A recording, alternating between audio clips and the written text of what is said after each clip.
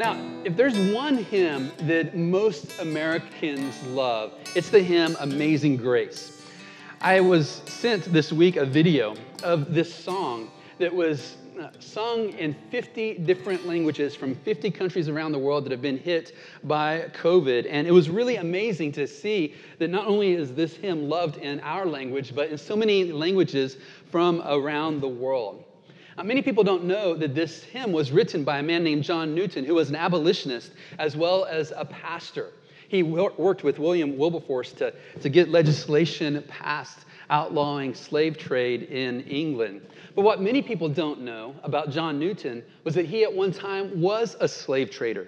He was the captain of a slave ship that transported people. And later in 1778, he wrote a treatise called Thoughts on the African Slave Trade. And this is what he said: "I hope it will always be a subject of humiliating reflection to me that I was once an active instrument in a business at which my heart now shudders, a commerce so iniquitous, so cruel, so oppressive, so destructive as the African slave trade." He wrote those words in 1778, and the next year he released a collection of hymns with his friend William Cooper. And in that collection of hymns was that song Amazing Grace. And people began to fall in love with it, which is really interesting because it starts out like this: "Amazing grace, how sweet the sound that saved a wretch like me. I once was lost, but now am found, was blind, but now I see." Who would have thought that a hymn extolling the grace of God that opens up with this word about being a wretch in need of grace could actually grab hold of people's hearts and imaginations? But it has. And in the centuries that it's been sung since it was composed and around the world, many people have found hope that God could have grace for someone like me, someone like you. And this is good because I remember a conversation I had with a friend of mine, and he said to me, "Can God use a screw-up like me?" And I said to him, "Oh, friend, I got some good news for you." That's all God uses. Apart from Jesus Christ, who was sinless, who was pure, who did everything right, God only has the material of screwed up lives. And King David would say amen to that, because he knew what it meant to need grace, to need mercy. And so we're going to call our study today, "O God of my salvation." We're taking a phrase from Psalm 51 that we're actually going to look at today. And as I get ready we're just going to dial in on verses 13 through 17, but as we get ready to look at those verses, I want to just read the context, the verses leading up to verse 13, so we can remember where we've been, so we can be reacquainted with this psalm. It begins with this superscript: "To the choir master, a psalm of David, when Nathan the prophet went to him, and after he had gone into Bathsheba." This gives us the backdrop of the time when David took Bathsheba and used her for his own pleasure, sent her away. And then when she had conceived because of their time together, he conspired to have her husband Uriah put to death. And he's confronted with Nathan the prophet, and his eyes were open, and he said, "I have sinned against the Lord." And it's in the wake of that event that we get this psalm. Verse 1, "Have mercy on me, O God, according to your steadfast love, according to your abundant mercy, blot out my transgressions. Wash me thoroughly from my iniquity and cleanse me from my sin. For I know my transgressions, and my sin is ever before me. Against you, you only have I sinned and done what is evil in your sight, so that you may be justified in your words and blameless in your judgment. Behold, I was brought forth in iniquity, and in sin did my mother conceive me. Behold, you delight in truth in the inward being, and you teach me wisdom in the secret heart. Purge me with hyssop, and I shall be clean. Wash me, and I shall be whiter than snow. Let me hear joy and gladness. Let the bones you have broken rejoice. Hide your face from my sins and blot out my iniquities. Create in me a clean heart, O God, and renew a right spirit within me. Cast me not away from your presence, and take not your Holy Spirit from me. Restore to me the joy of your salvation, and uphold me with a willing spirit.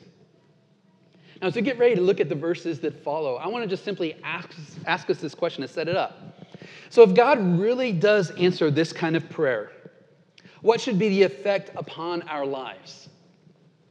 If in a moment of desperation we can call out with King David, "Oh God, have mercy upon me.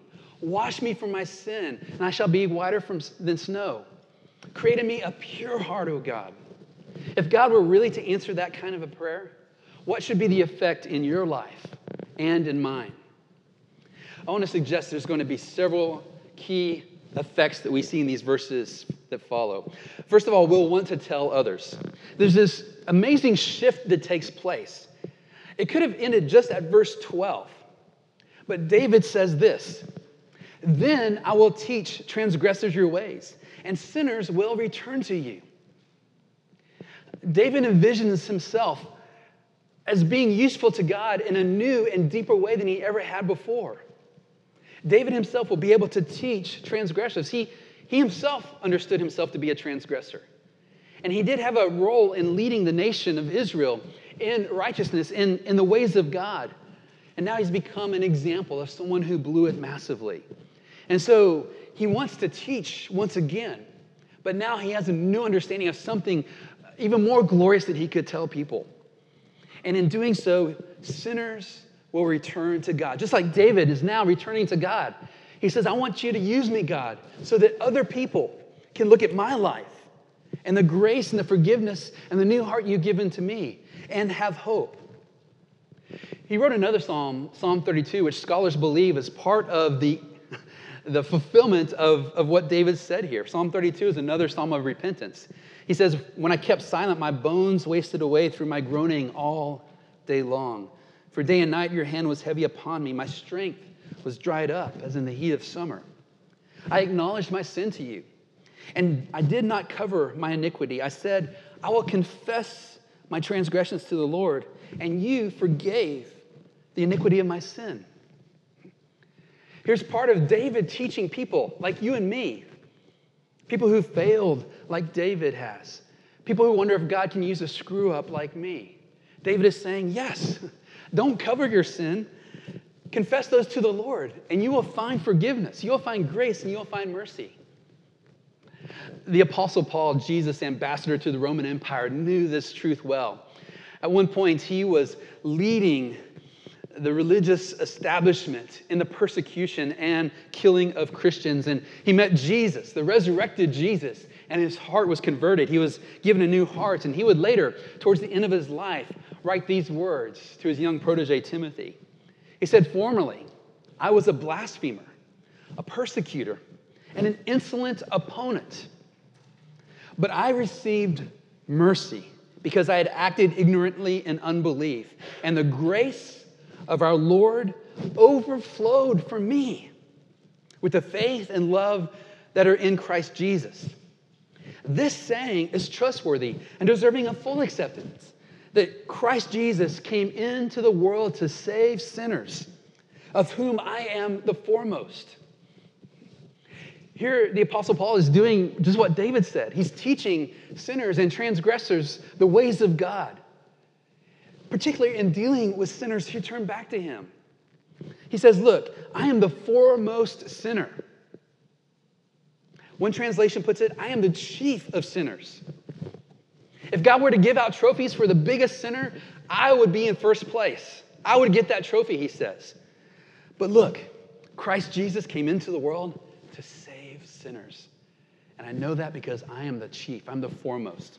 And he said this, "But I received mercy for this reason, that in me as the foremost, Jesus Christ might display his perfect patience as an example to those who were to believe in him for eternal life." Here the Apostle Paul says, you want to know what God has done with me, a screw-up like me? He has captured me and uses me now as a trophy of his grace to put me on display for anyone who might doubt whether God can have mercy and grace upon them. I say, just look at Paul. He was arrogant, self-righteous. He thought he was doing God's will, putting people to death. And God had mercy on him. So let me ask you a question as I show you this graphic. Is this the disposition of someone who has been blown away by God's mercy? If you were to ask many people outside the church and many people who've had experience inside the church, what Christians are like, my friends, this is a mental image that comes to so many people's minds. Someone who is angry, someone who just delights in condemning other people. In fact, studies have been shown asking unbelievers, people who do not follow Christ, what their impression of Christians are. And at the top of the list is they're hypocritical and judgmental. Can you imagine talking to David, who had received mercy and grace from God, or the Apostle Paul, who said, look, I'm on display as someone who is unworthy of God's love and grace, but I've been lavished with it.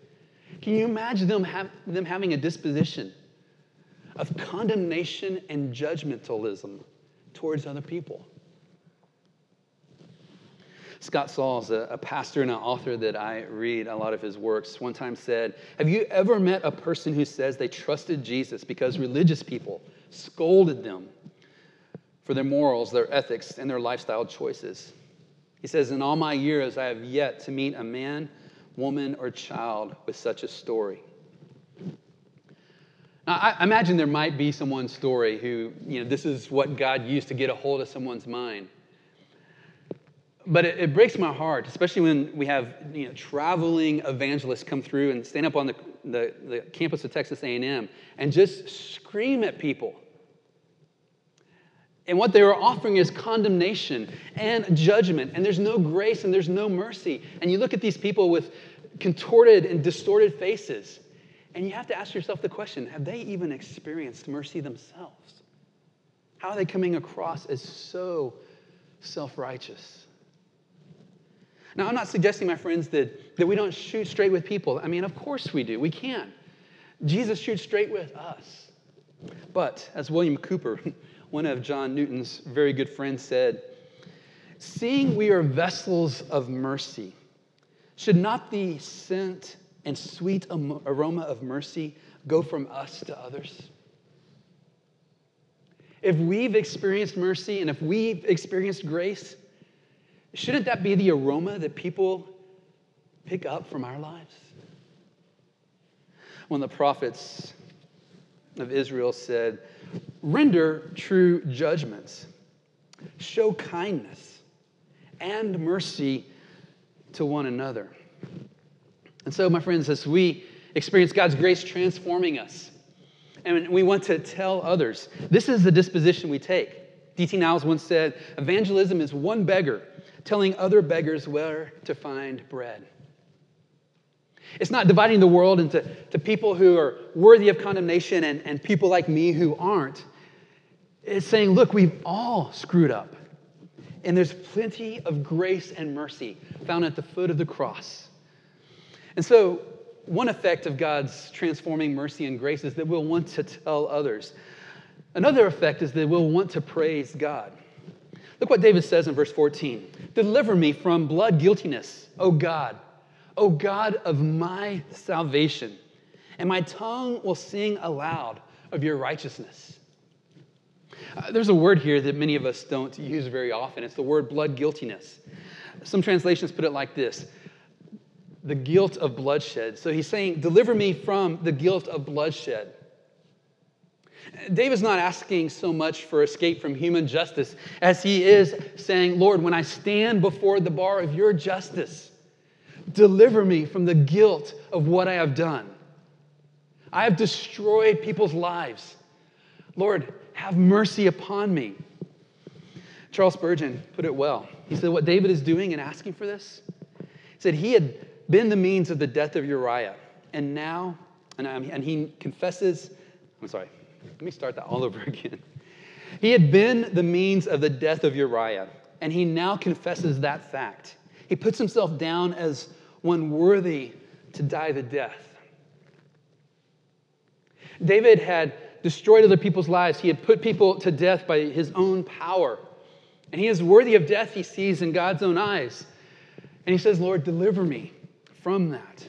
And so he cries out, "O God," and then it's like he catches himself, "O God of my salvation." In verse 1, he says, "Have mercy upon me, O God." Verse 10, he says, "Create in me a clean heart, O God." And now he says, "O God," once more, and it just causes him a moment of pause.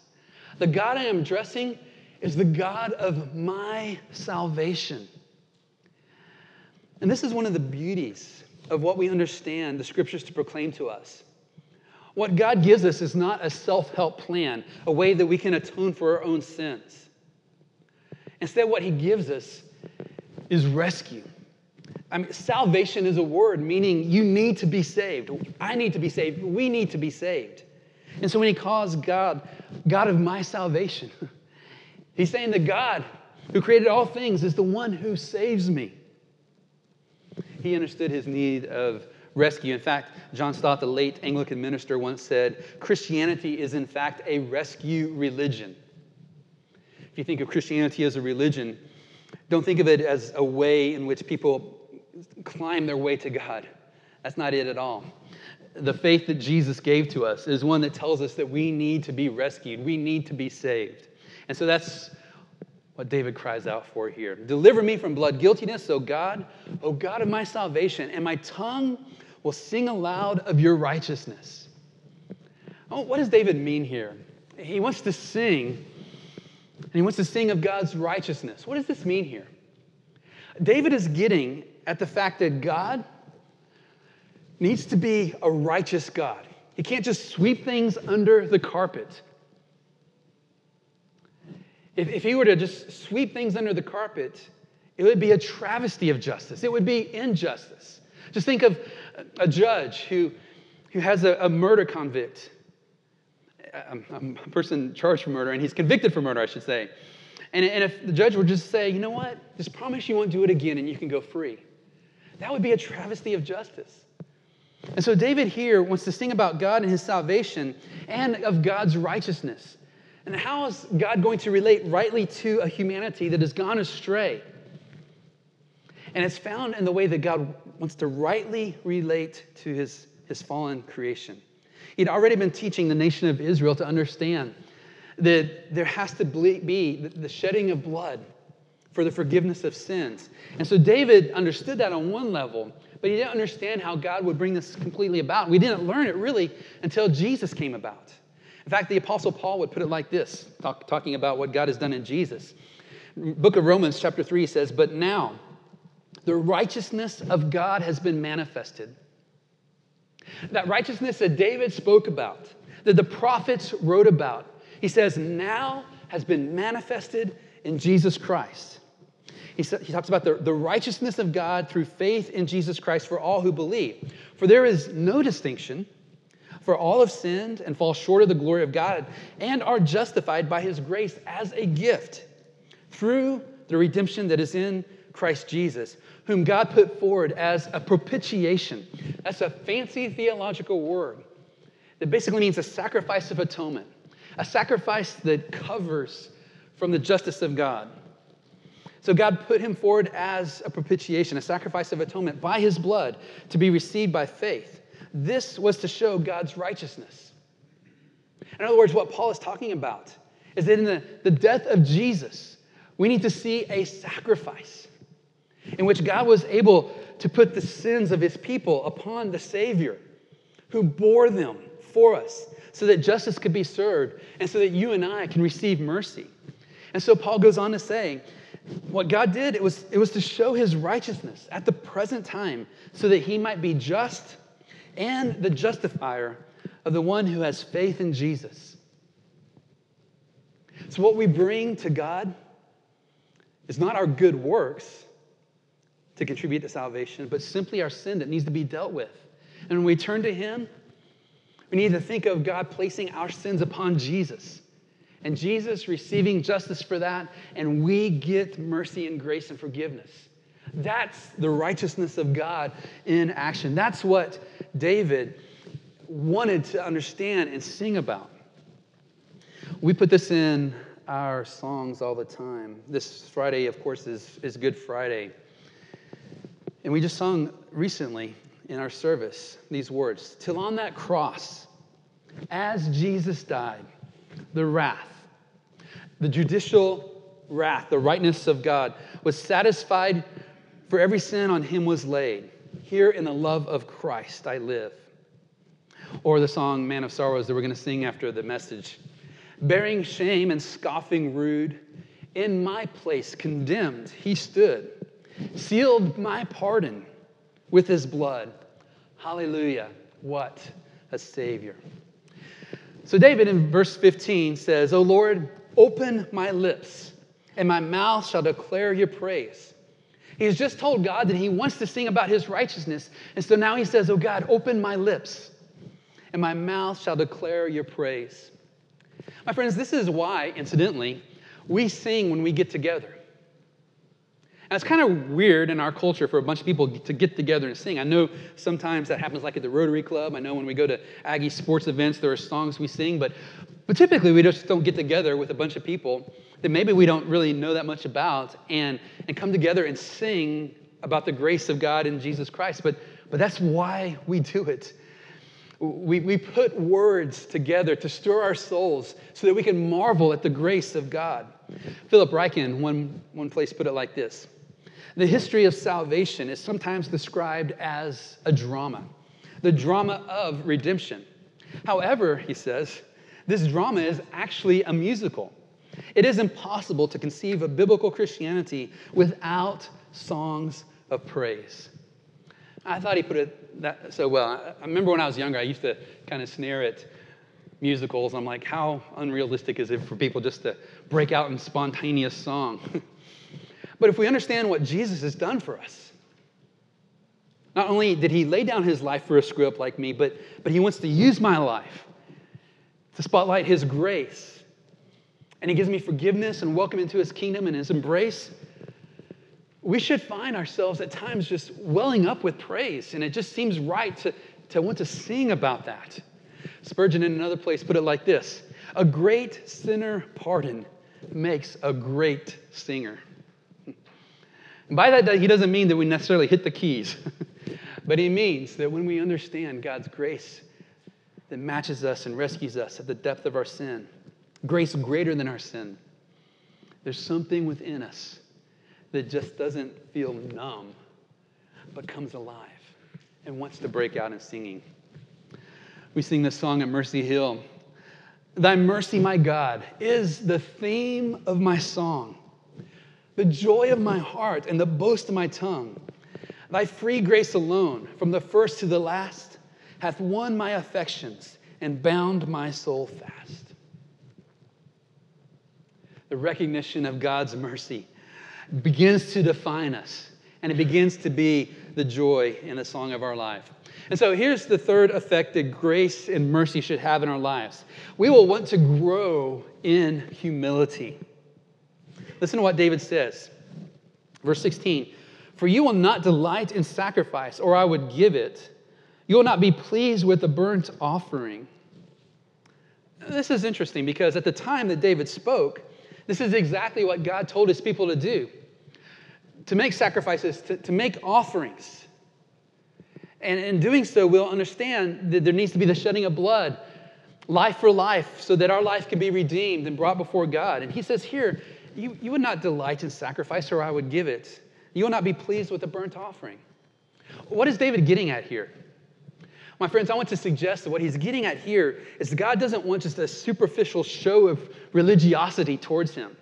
This was a problem in the nation of Israel over and over again. For example, the prophet Micah put it like this, and you can almost hear the sarcasm as he puts himself in the place of the people of that day.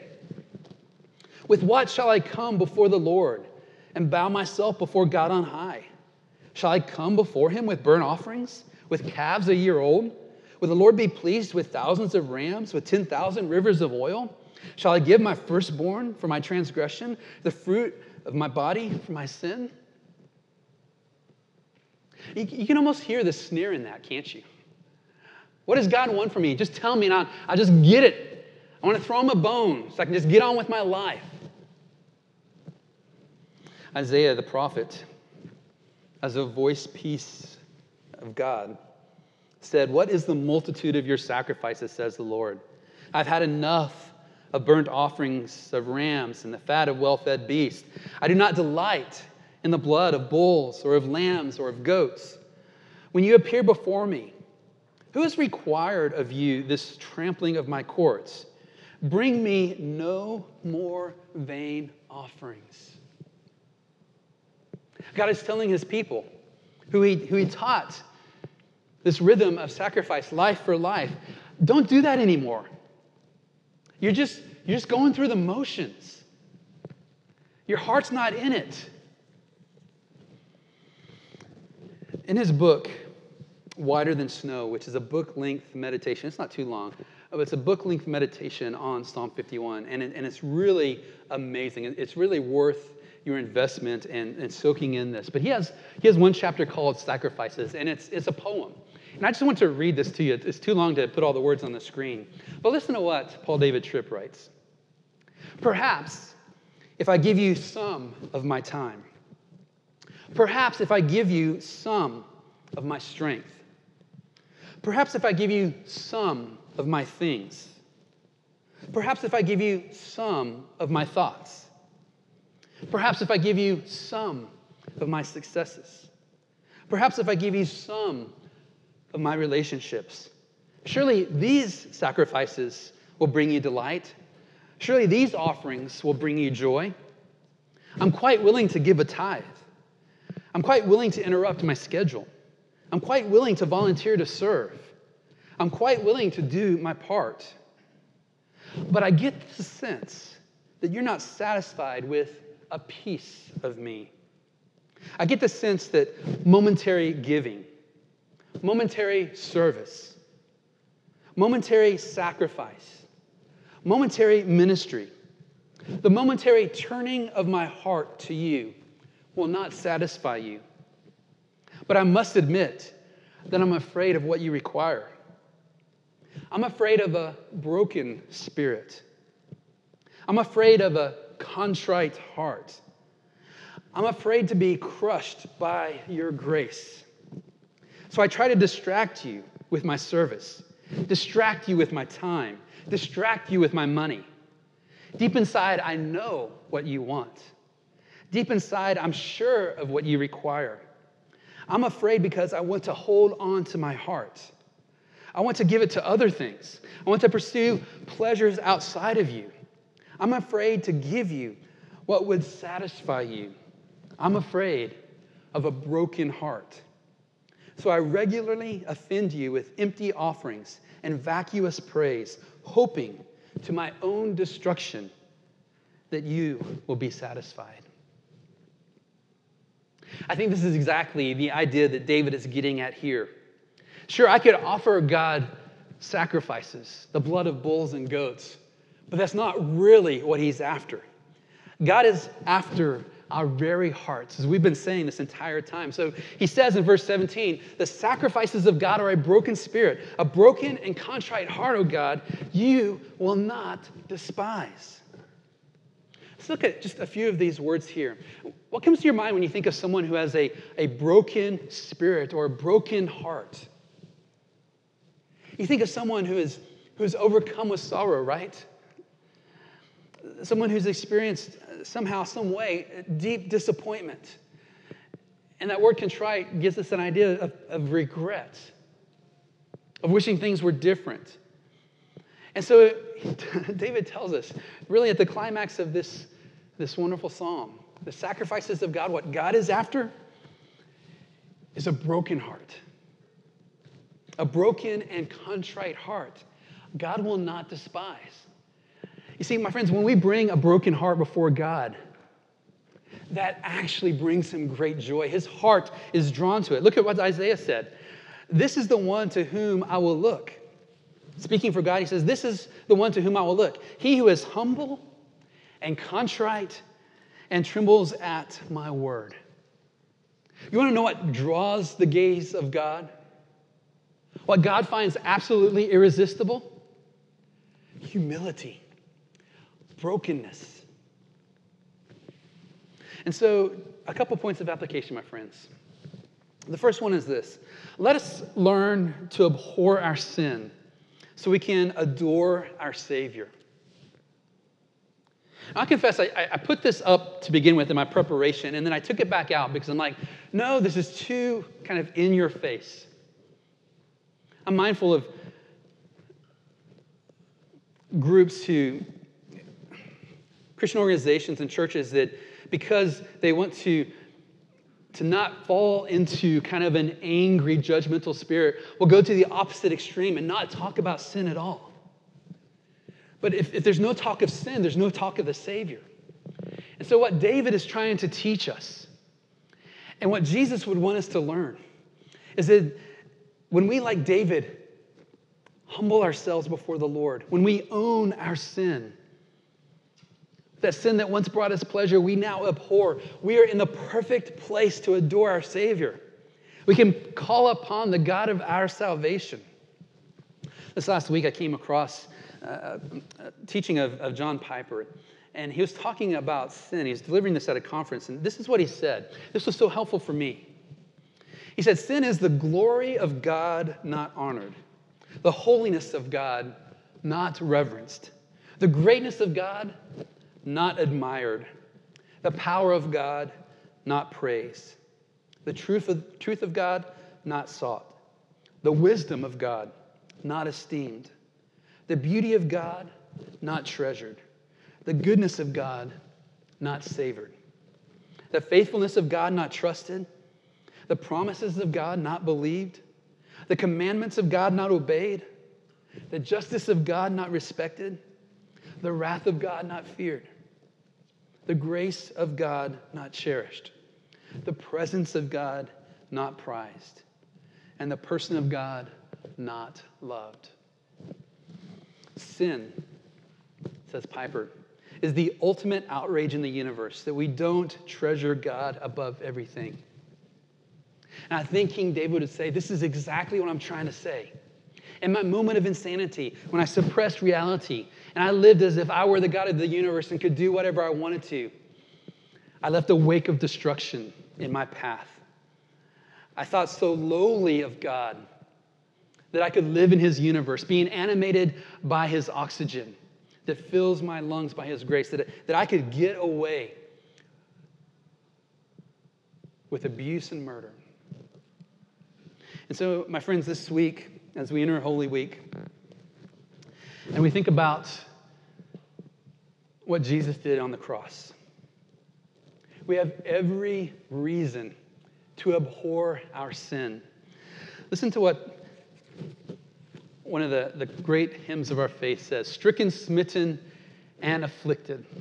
Ye who think of sin but lightly, nor suppose the evil great, here may view its nature rightly, here its guilt may estimate. When we think about what Jesus went through for us, when he took our sin upon himself, we can judge it rightly by what happens on Good Friday. Jason, I lost connection, so I need you to forward this for me. A great hymn by Augustus Toplady. Nothing in my hands I bring, simply to the cross I cling. Naked come to thee for dress, helpless look to thee for grace. You see, when we find ourselves in the place that David found himself, where we can bring nothing to God, we simply cry out for grace, simply cry out for mercy. That's the best place to be in. Because this is, as Jesus said, what poverty of spirit looks like. In fact, Jesus said, blessed are the poor in spirit, for theirs is the kingdom of God. That's great news, my friends. Because as James, the brother of Jesus, tells us, God gives more grace. Therefore, it says, God opposes the proud, but gives grace to the humble. Yes, when David was abusing people, when David was abusing his power, God opposed him in that. That is not his design for any of us. But when he humbled himself, there he found grace to cover all his sins. And so I'm going to throw up this phrase that he used, "O God of my salvation." I wonder if this could be a phrase that we use in our prayers more and more. When we cry out and say, "Dear God," what would it be like if we just caught ourselves in that moment and described God as the God of my salvation? I think that we would grow in our appreciation of the great length at which God was willing to go for us.